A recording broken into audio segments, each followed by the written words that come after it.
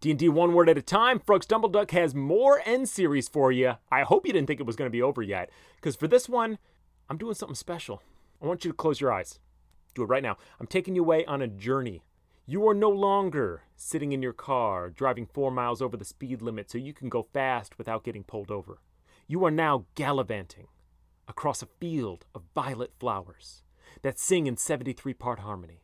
The wind is blowing through your hair. Wherever it's growing on your body, it's blowing through it. The sun's shining with pleasant warmth without concern for sunburn. And now you've moved. You're trudging through the cold stone peaks of an unforgiving mountain range.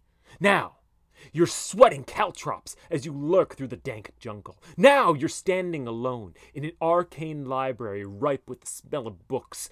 And you don't feel like reading any of them because you don't need to, because you have me to teach you. All of those were environments. Now, you should probably open your eyes because your turn is coming up. Oh, and one last note to think about before I go. Do D&D characters ever get sunburn? Bye.